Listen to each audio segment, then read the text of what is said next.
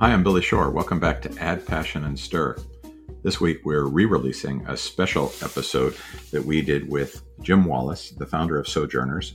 We did the episode back on April 30th, 2020, and it was on poverty, racism as pre-existing conditions to COVID-19. And Jim is back with us for just a few minutes this morning because so much has changed. We talked, Jim, 25 days before the murder of George Floyd. We also have a new president now and an ambitious legislative agenda. And you, I think after 50 years, have said farewell to Sojourners, at least in terms of your day-to-day operational role.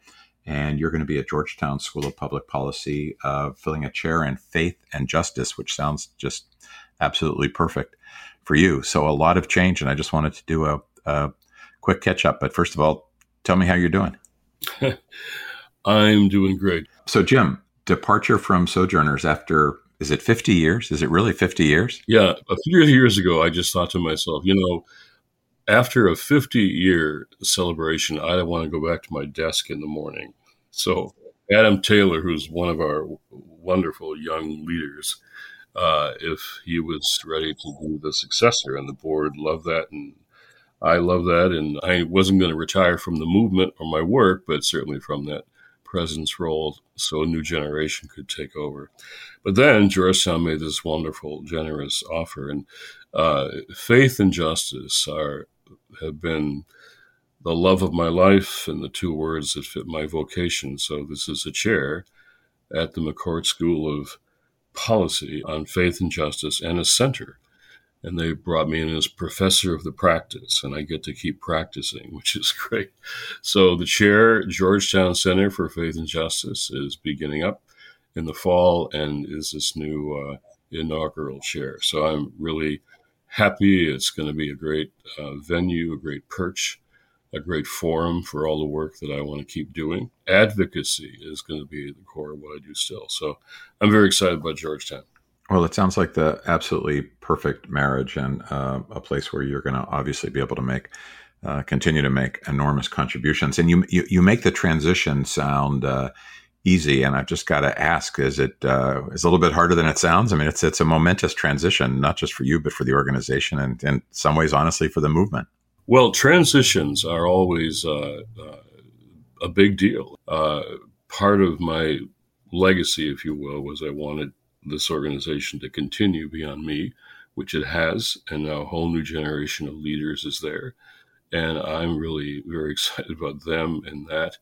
And I'll be as supportive as I can be, but they're going to lead this going forward. And I get a whole new place and venue and perch to convene people, bring people together, teaching, mentoring. I love that, and writing and speaking. We'll be doing, particularly, we're moving into one of the most critical times in American history in terms of whether, in fact, we're going to commit ourselves to a multiracial democracy or not. And so there's a lot of energy to try to prevent changing demography from changing our democracy. That's the simplest way to put it. So I'm going to be in the middle of trying to make sure we make this transition to a multiracial democracy, and Georgetown is a perfect place for that. And this is the reason I wanted to kind of just catch up with you quickly as we re-released the episode that we had recorded back in April of 2020. It was some 25 days before the murder of George Floyd. We have a new president now. The world has changed dramatically, and I just wanted to get a sense of whether you're optimistic. I think you're somebody who's always been optimistic. You have to be to do this kind of work, but the world has changed in such profound ways. And in my view, I guess it's moving in the right direction, but there's still a lot of hurdles to get to the kind of the society of racial justice that we envision. How do you see it? Well, speaking of hurdles, let's stay on your word there. There are 386 laws just passed or being passed in 48 states to restrict voting rights. They're strategically, surgically aimed at voters of color. All over the country, this is happening now. And then with gerrymandering and with immigration policy and with clear, uh, just unapologetic voter suppression now being embraced by a whole party. The Republican Party is embracing this. The big lie of the election being stolen has been talked about a lot. I would say underneath that big lie is the bigger lie of white supremacy. And that is fueling all this energy. And so, really, this is a moment in time where we have to decide what kind of nation we're going to be. And the silver lining for me in COVID is these two boys, my two boys, 18, 21, living here with Joy and I, and dinner every night and talking about all of this. We were watching during COVID. We were more than we normally watch because we were, watching our screens, and there was George Floyd. And it was a horrible, dramatic video, but we'd seen videos before. But this one, because we were watching, got our attention and sparked this deepening movement that's more multiracial now than ever, particularly among young people like my kids. And they're going to expect nothing less than a multiracial democracy. But the forces that are afraid of that want to prevent that, are galvanizing. They're organizing, and they're organizing across the country. And so this is a moment where we have to decide. You mentioned optimism and hope. Desmond Tutu, one of my mentors, taught me the difference between the two. Optimism is how things look, how things feel, the changes. Hope is a decision, a choice you make. For me, it's a decision based on this thing that we call faith. Hebrews says faith is the substance of things hoped for, the evidence of things not seen. And my best paraphrase of that text is hope is believing in spite of the evidence and then watching the evidence change. So I'm going to hang on to that hope. When Georgia passes a law that says state legislatures can overturn local election results, when Texas says judges can overturn the results in counties, which counties do you think in Texas they want to overturn? So that does not seed optimism what they're trying to do to prevent voters of color from voting. That's what this is all about. There was no fraud in the last election. Even William Barr has now come out and said that was BS, he said. Well, that election wasn't stolen. They're trying now to steal the next two elections. That's their plan. And we got to prevent that from happening. And so I'm going to hang on to that hope, despite the evidence day by day, and believe that a new generation represented by my kids are going to have a multiracial democracy, which is what they want. But we have tremendous, as you say, hurdles and obstacles and battles to fight for these next two elections.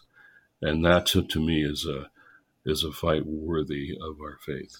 So let's just talk for a minute about what that fight translates into to prevent that from happening. The local laws, Georgia, Texas, others. What kind of things do we need to do to make sure that the kind of what I think of as an accelerated social justice movement that we've been living with for a year now? What do we have to do to make sure it doesn't dissipate? Is it fundraising? Is it organizing? Is it voter registration? Is it advocacy? I'm sure it's some combination of all those. But for somebody who's thinking about how do I be part of this movement? What can I bring to it? What do you recommend?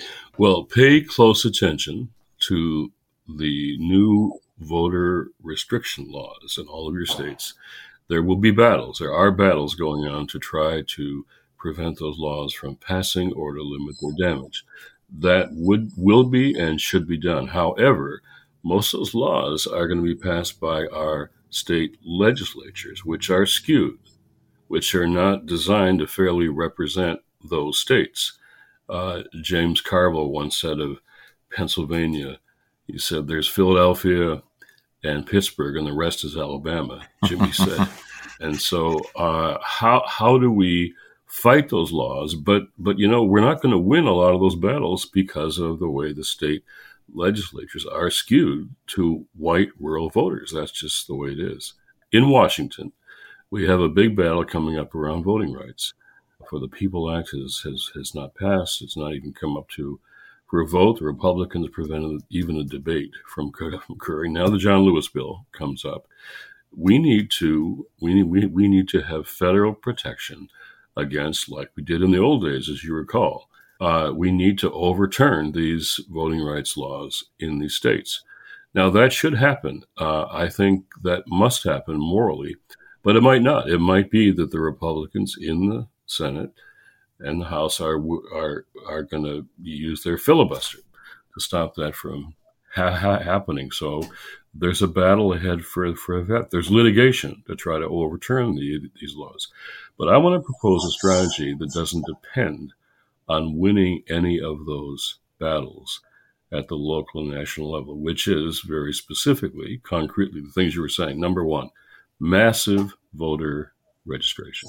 Number two, we need to have a massive voter ID campaign. You must present ID to vote. Most Americans believe that all those who are registered and want to vote have the IDs they need when they vote. Third, voter turnout like never before. And, I think, Billy, that the reason that Raphael Warnock and also won in Georgia was in part because of the voter suppression. It motivated people. It gave them anger, and they got out to vote. We can out-organize, out-mobilize many of these restrictive laws. They don't want to give voters water and food in line. But we can out-organize, out-mobilize that. The one thing we can't out-organize and mobilize is a state legislature or a judge overturning the results of local elections. So we're going to do voter protection like we've never done before. We trained 2,700 clergy, and there were priests and pastors and rabbis, and this time imams have joined too. And we're going to have lawyers and collars in the polls together to protect. And then voter protection is finally on that day of election or those days of election, how to protect from suppression or intimidation. So massive registration, a massive ID campaign, voter turnout like never before, and then voter protection on election day or on the election days. So that's a grassroots strategy that we can all be part of wherever we are. And we'll fight the battles in the state houses and in the House and Senate in Washington, and we may win some of those battles. But even if we don't, we have to out-organize and mobilize these forces that really, let's be blunt, they are pressing for continued white minority rule. That's what they're doing. It's not just a political issue. For me, it's a faith issue. It's a faith issue. It's the image of God, Imago Dei, in every one of us. First chapter of the Bible. Let us make them in our own image, in our own likeness, God says. So this is about Imago Dei. If you have the image of God in you, you should be able to vote and not be denied because of the color of your skin. That's not just a political partisan issue. That's not Democrat, Republican. People say it's an American issue. It is that, but it's a faith issue, and that's how I'm going to express it. Well, you laid out a prescription that we need to share far and wide. And as we wrap up this update, Jim, as I listen to your words, which are always just so compelling and so inspirational, where do we now continue to find your writing? I just read a terrific piece that you wrote called "We Can't Rebuild the U.S. Until We Support Families." I'm sure you're going to continue to write and have blog posts. Will they be on the Sojourners site? Will they be on the Georgetown site? I want to make sure that our listeners can continue to follow you. The new Faith and Justice site at Georgetown will be up and running soon, and I will continue to post religious news service and maybe sojo.net too. We're just making a transition now. And I'm saying farewell to 50 years, but not farewell to this cause and this movement. Well, I'm glad you're there. And it feels to me like after 50 years, you should get a little bit more of a breather than you're going to get. But you sound awfully busy doing, obviously, some of the most important work that our nation can confront. So thanks for taking the time to do this. And I do hope that you get a little bit of time just to catch your breath, because 50 years is something to be honored. It's quite an achievement. And I know you're going to make a mark at Georgetown as well.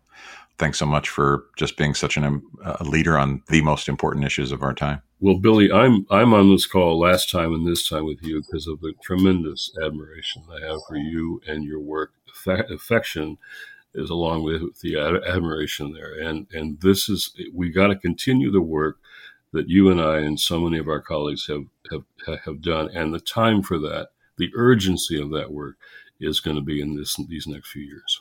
Well, and I've been taking good notes, Jim, because I'm not at 50 years yet. I'm only at 35, but doing transitions right is important. And I hope to learn from you and keep watching what you're doing. So thanks again for being with us. Let's keep being partners, my friend. Please enjoy this next episode, this re-release of our special episode with Jim Wallis. We are so grateful to our partner, Williams-Sonoma, Inc., for the incredible support they've provided to No Kid Hungry over the years. This month, the Williams-Sonoma, Inc. family of brands is launching their annual Tools for Change campaign. It includes a variety of products that can be purchased in support of No Kid Hungry. Without partners like Williams-Sonoma, who have been with us every step of the way, the work that we do would not be possible. So thank you, Williams-Sonoma, Inc., for your steadfast support. We're so excited to see the success of this year's campaign. And be sure to check out the amazing products benefiting No Kid Hungry at www.williams-sonoma.com/NoKidHungry. Thanks so much. Thanks for taking the time, Jim. And I always learn from you. So let's dive in. So, Billy, how's your spirit? Well, that's the right question. You go right to the heart of the matter, Jim, as always. And I think, my spirit, probably like everybody else's, has been on a bit of a roller coaster. In many cases, it's strengthened by seeing the incredible generosity of people that manifests itself in so many different kinds of acts, some financial, some just, commitment on the front lines. But then I have nights where I watch the evening news and I wonder if I'm going to be able to fall asleep that night, just given how much concern there is for people we don't know and people we do. So I'd say it goes up and down, and my sense is that's been the case with a lot of folks. How about you? How's your spirit? Yeah, that's always the first question that I need to ask of myself every day, not just the work and how we're doing and my long to-do list. I think that I've been shifting from this notion of social distancing. I've been saying for every day can't lead to social isolation. That's for sure. But more and more, I'm not wanting even to say social distancing. I'm wanting to say physical distancing, because we just can't have the social isolation. And so how do we stand apart but really live and act in solidarity? And that's, I think, the role of the faith community. So every day I'm with my two boys here and my wife, and I'm trying to figure out how can we get closer together even while we're physically apart.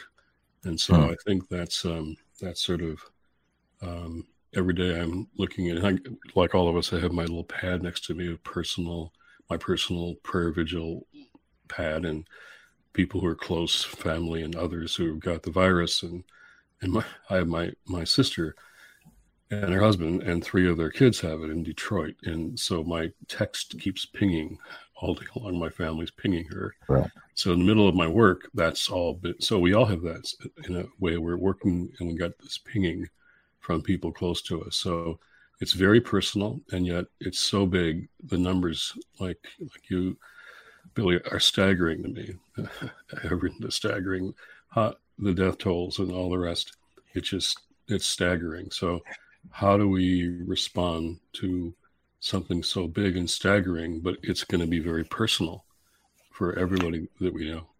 And I'm assuming that you're also, just kind of given your role and responsibilities as a leader, are also trying to, in some ways, model this behavior you've just described for your larger team.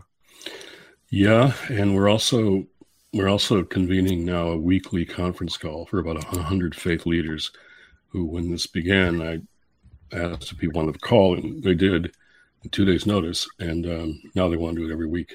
And so we're having how to take faith virtual, you might say. How do we do that? How do we figure out as church leaders and pastors and communicators how to stand apart? Well, I mean, our role is to get close to people, particularly vulnerable people like you and I. That's our everyday conversation in our heads, and we're going to have here is how do we not let vulnerable people be left out? And they say this virus doesn't discriminate. Well, medically that's true, but for vulnerable people it does, because the more vulnerable you are, less access to. You and I are in safe houses this morning with our families, and we have food and income, and people don't have that. They're going to contract the disease. So I'm trying to figure out, and my team at Sojourners is trying to figure out how do we be close to the vulnerable in a time when they're going to be marginalized. And that's what you do all the time. So I guess on that, remember you and I had a conversation when it was just starting and the schools were closing and we were worried about kids losing breakfast and lunch. And I remember on the phone we were saying, how can we mobilize churches and the whole nation? And we didn't expect the schools to come through, and all of a sudden they did. They're going to try. They're trying in all kinds of ways to feed kids. And so we're in the middle of those conversations too. I'm sure you're more in the middle of those conversations about how those kids don't get completely left behind. So what are the vulnerable? What's their a pre-existing condition? Is poverty and racism. Those are pre-existing conditions that help you get the disease. Well, that's a really good way to put it. And I keep thinking and seeing more evidence of the idea that so much about this COVID crisis is similar to the work that we've been doing for a long time, and especially one aspect of it, I guess, which is that that at least in terms of feeding people during this crisis, that aspect of it in itself is at least is a solvable problem. The news has been dominated by stories of terrible shortages of masks and ventilators and hospital beds and all the rest. But we have no shortage of food. What we do have, and what we've always had, and this has really been the work of Share Our Strength and the No Kid Hungry campaign, at least for the last 10 years, is we have a lot of barriers, some political, some bureaucratic, some relating to indifference and neglect, but a lot of barriers between children and families and the healthy food that they need. And it's always been our job to, knock down those barriers. Now we're doing it in different ways. We used to do it by figuring out what are the barriers to kids who are eligible for getting school meals, actually getting them. Sometimes it wasn't logistically convenient. Sometimes there was the stigma attached to it. Now there's a different set of barriers, and we're not just dealing with a percentage of kids who should have been getting school meals but weren't. We're dealing with all kids who are getting school meals. So 50 million American public school students, a very high percentage of them, were getting free or reduced price meals and depending on them. And now the barriers are not in the school. They're by virtue of the fact that we've had to move the feeding programs to the school parking lot or to the YMCA or to other places. But, ultimately, one thing I guess that gives me some encouragement is, again, at least this narrow piece of the crisis is solvable, but it exists for the same reason you were just describing. And I love the way you use the term pre-existing conditions. So the pre-existing conditions of inequality and lack of opportunity and poverty and all of these things which are tied to each other are the reasons that we're seeing so many kids and families struggling. And hopefully, I think we're all wondering in what ways, when we get to the other side of this, are we different? Do we just go back to doing things the way we used to do them? If we're able to take faith virtual, as you just said, will that continue after this, or will we go back to kind of the conventional ways? Are we going to think about people and families who've been struggling to eat during this crisis and then just go back to the way it was before? I think that's a big question. And I guess hopefully one of our responsibilities or charges from a leadership point of view is to help people see how we can make some permanent changes. So the next time there's such a crisis, the vulnerable are not as vulnerable. We're more on an equal footing. when you think about that, that's very, very close to my heart too. In fact, there's a text I've been thinking about, Ephesians 5:16. It says, "Redeem the time, for the days are evil." Redeem the time, for the days are evil. So these are evil days in many ways, and I think we were living in some evil days before this virus hit. But it's now our time is different. It's you and I are we're sheltering and with our families, and so many people are doing that, or they're on the front lines. Friends of mine, close people, are on the front lines. A lot of low-income people who aren't even residents and doctors, they're in the front lines too. But how do we take this moment? This virus is revealing so much of what was true before. How so many people, you said, were hungry before in this country, the richest country in the world. And so it's revealing what is wrong that we've either not recognized or we've accepted it. And how can we redeem this time to look at not just immediate response to people, which you're doing every day to feed people, but also how this will change us, how we act, how we lead, what we do now will change us going forward. History is being changed by this. So how will those changes result in our being different going forward? And food, you know better than I, it reveals so much, why people are hungry. There is enough food. There is enough. Why are people hungry? And what are you seeing for kids, especially what you see? When you say things would change permanently in terms of food, what would that mean, do you think?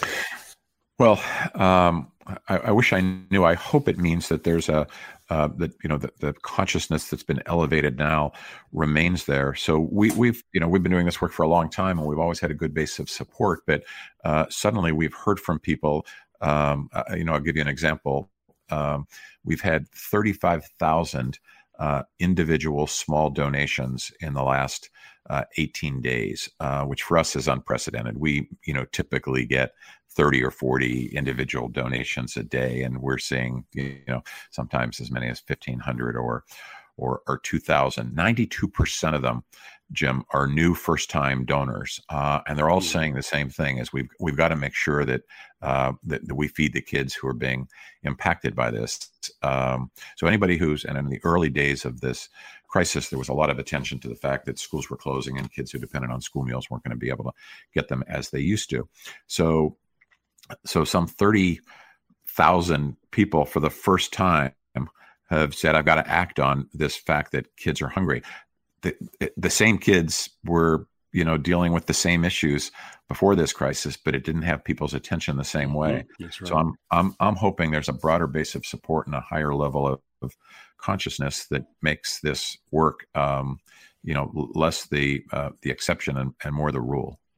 How's the faith community? I know I'm sure it's impossible to generalize, but how's the faith community? Where are they putting their focus?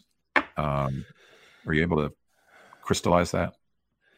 Well, as you know, we've got the phone with these calls. We've got Catholic Charities and lots of people, even the people who do the kind of rescue mission soup kitchens, they're on the line.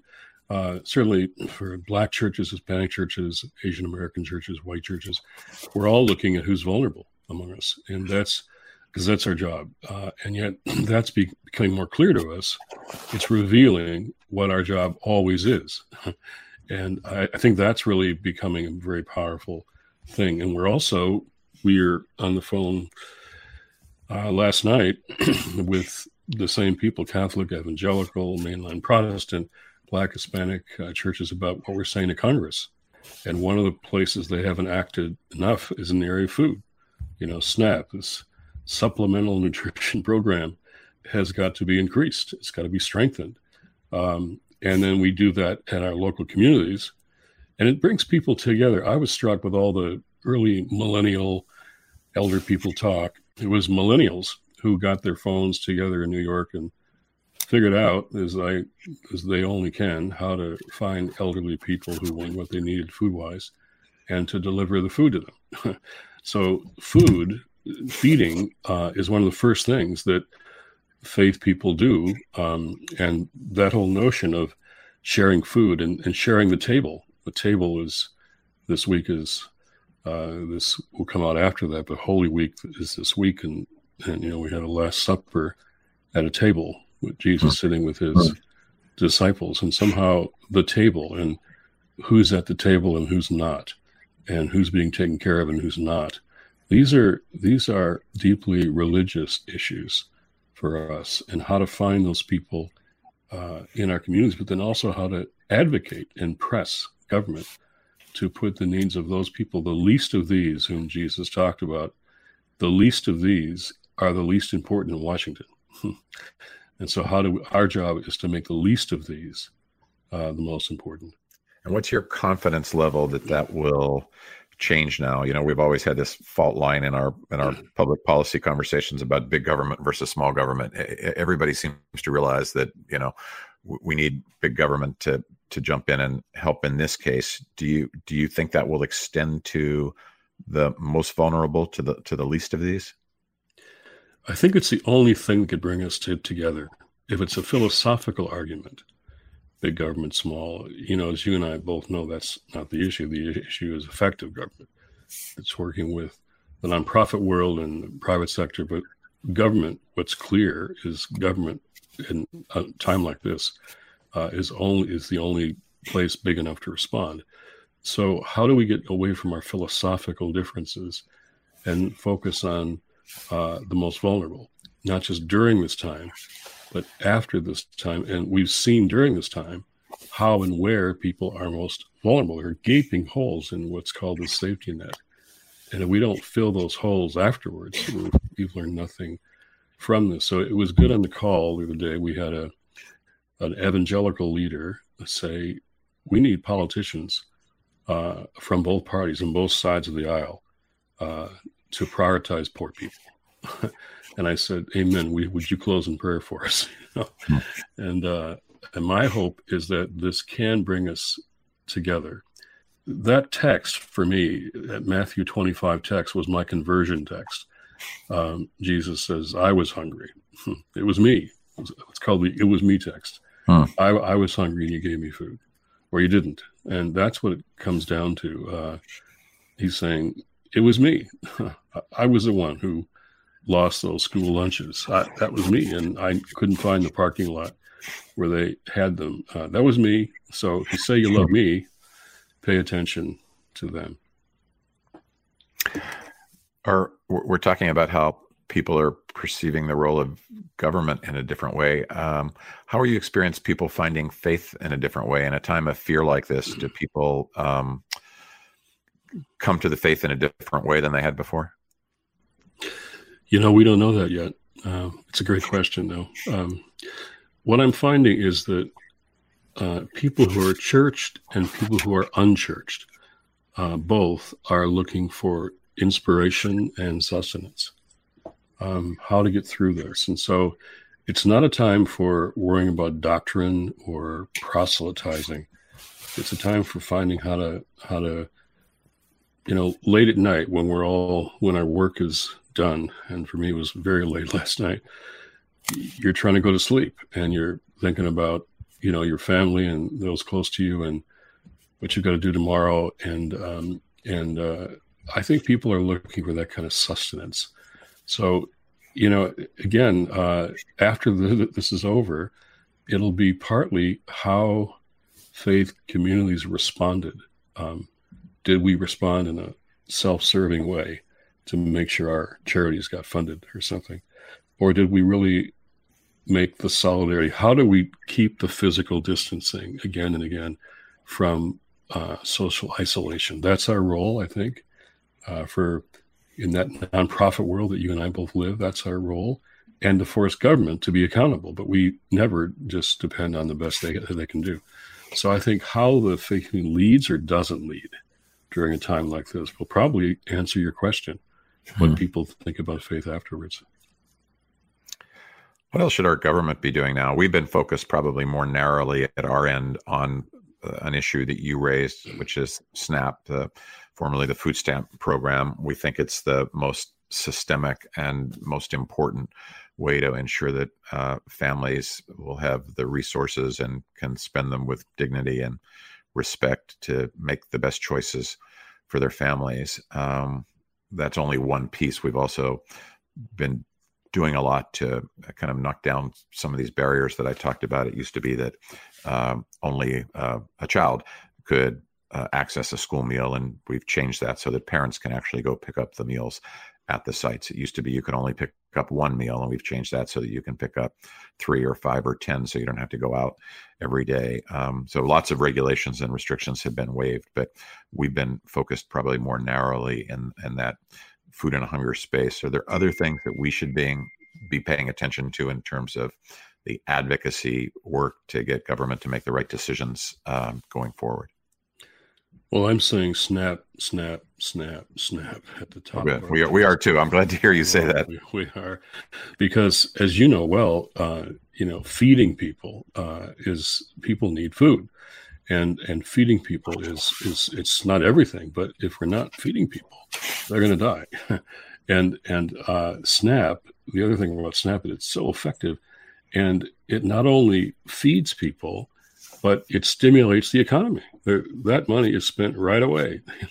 When people who need food are, as I say, food insecure, which means hungry, when people get those SNAP benefits, which often run out in the third week of the month, as you know, when they get that food money right now, they spend it.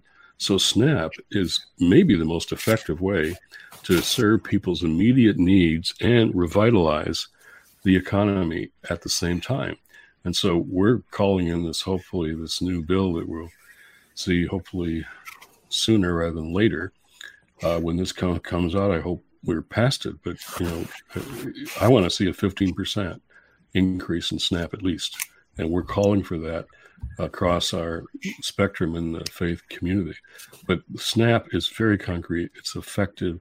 It works well.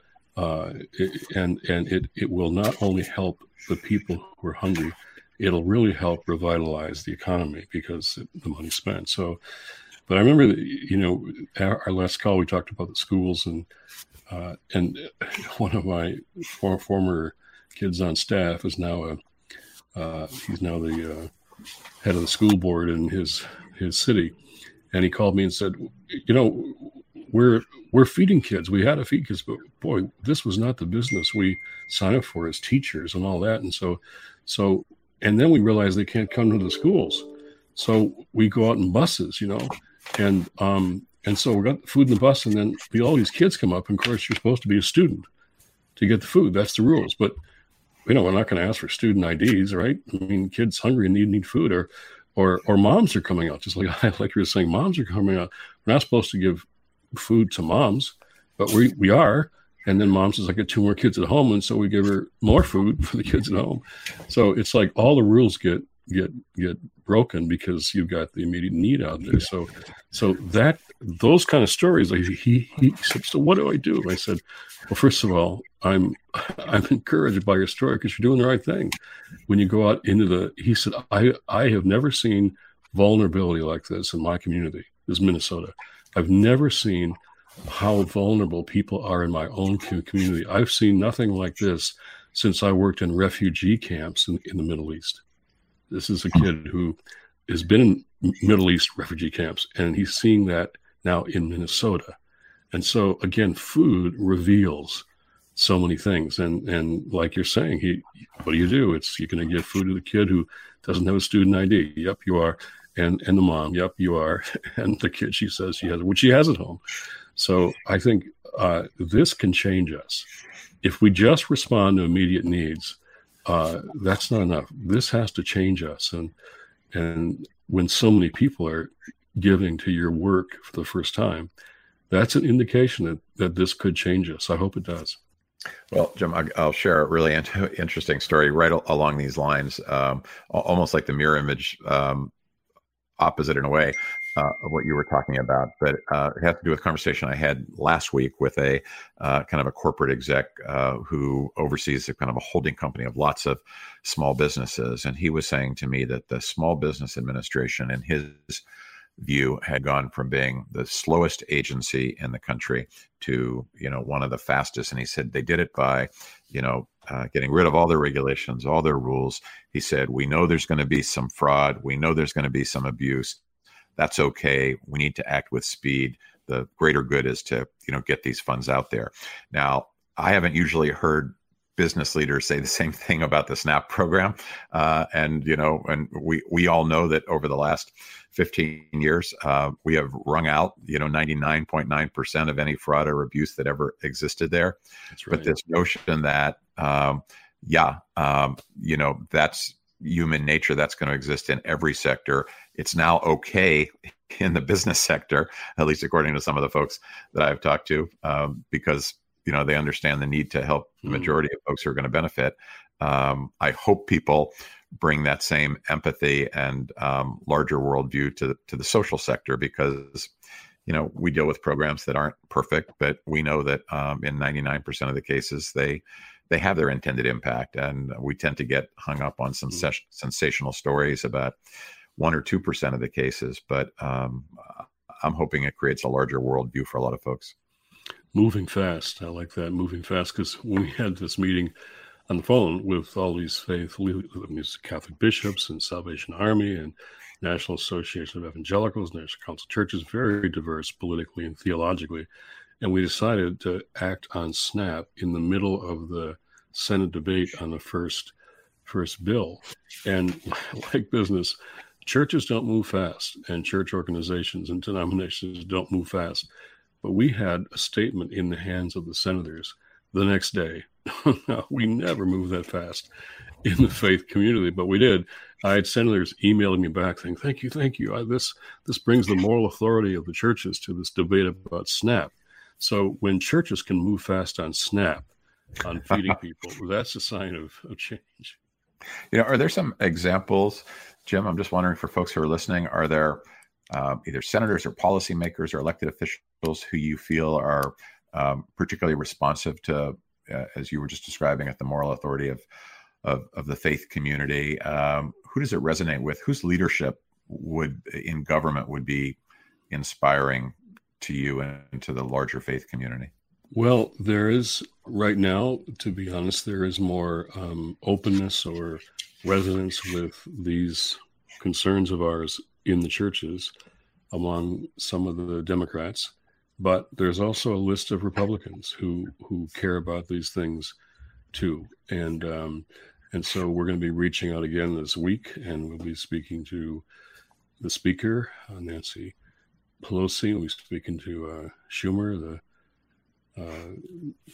their leader in the Senate, but also there's a whole list of Republicans that we're going to be also reaching out to, because this is one of the issues that has to bring us together. So sometimes up there, I talk to people who are in like the prayer breakfast movement, and they often say, let's leave politics outside the door and let's just pray and talk about our personal faith. And I understand that leaving partisan politics outside the door, but that Matthew 25 text that Jesus instructs us to care for the least of these, you can't leave them outside the door. So they've got to be in the room. And so the more we can get past the partisan and the polarization that has, I was talking to someone who leads a huge organization that serves people in this country yesterday. And he said to me, our polarization has atrophied our compassion and our common good muscle.